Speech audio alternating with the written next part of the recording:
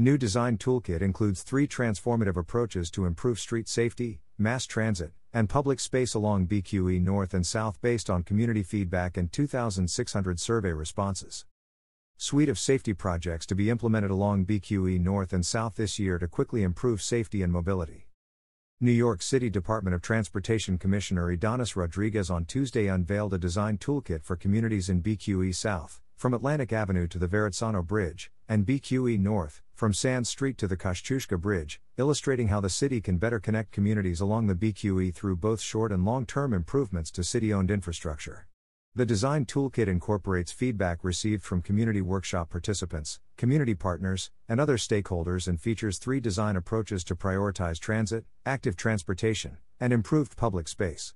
Commissioner Rodriguez also detailed projects that will begin along the BQE corridor in 2023 to deliver immediate safety and mobility enhancements. The Adams administration has committed to centering historically overlooked communities in the BQE corridor vision process, and the Tuesday announcement came in conjunction with a second round of community workshops that evening, where DOT officials met with community members to continue crafting a vision for the BQE corridor that centers equity and reconnects communities which are disproportionately lower-income neighborhoods of color.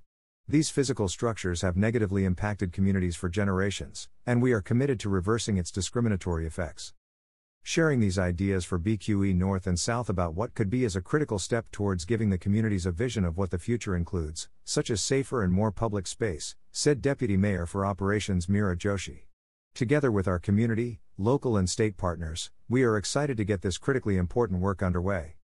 From day one, this administration made clear that any discussion around the BQE should include overlooked communities along the entire Brooklyn corridor. This design toolkit is a blueprint for how the city can reclaim space from cars for safer and more environmentally friendly uses, like pedestrian plazas, mass transit priority, and cycling infrastructure, said DOT Commissioner Rodriguez.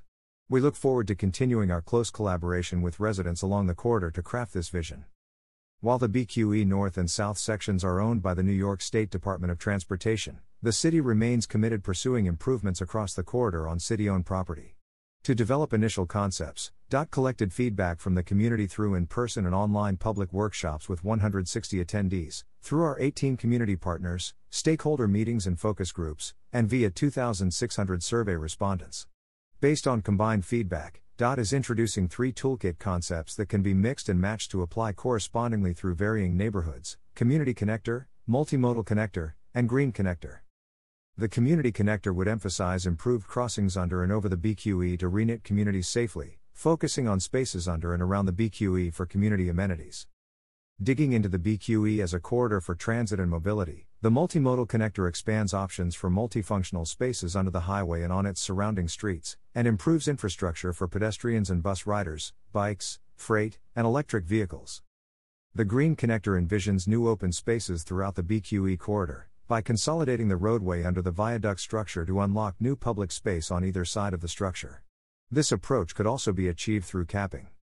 Immediate safety improvements. To that end, DOT will begin to implement projects in 2023 responsive to community feedback and that improve safety and public space in BQE North and South. This includes installing new and upgraded pedestrian ramps which include a red or white detectable warning surface to help guide people with visual disabilities, and provide access for wheelchair users, strollers, and carts across the city, including many locations across the BQE vision area. Expanding and developing new freight and congestion management strategies, like creating neighborhood and commercial loading zones, and working with commercial partners to move freight off hours. Bringing projects to improve safety and public safety to the BQE corridor this year. DOT will be implementing street safety improvements by Ingersoll Houses and the Navy Yard at Park Avenue, Navy Street, Hanson Place, and Ashland Place. Safety improvements on McGinnis and Meeker in Greenpoint. Building out to the Waterfront Greenway in a few BQE South communities, including Sunset Park.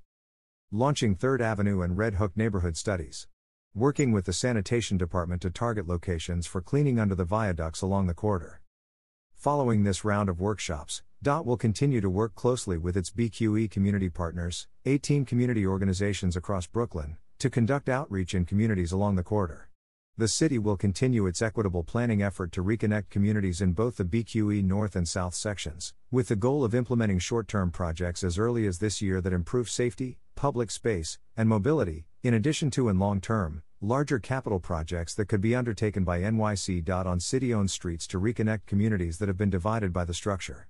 The agency will continue to meet with stakeholders and process feedback from the second round of workshops to further refine the toolkit concepts presented. These workshops will help the city to refine potential projects and concepts for inclusion in a 2024 report and to inform federal grant applications and NYCDOT-led projects starting this year.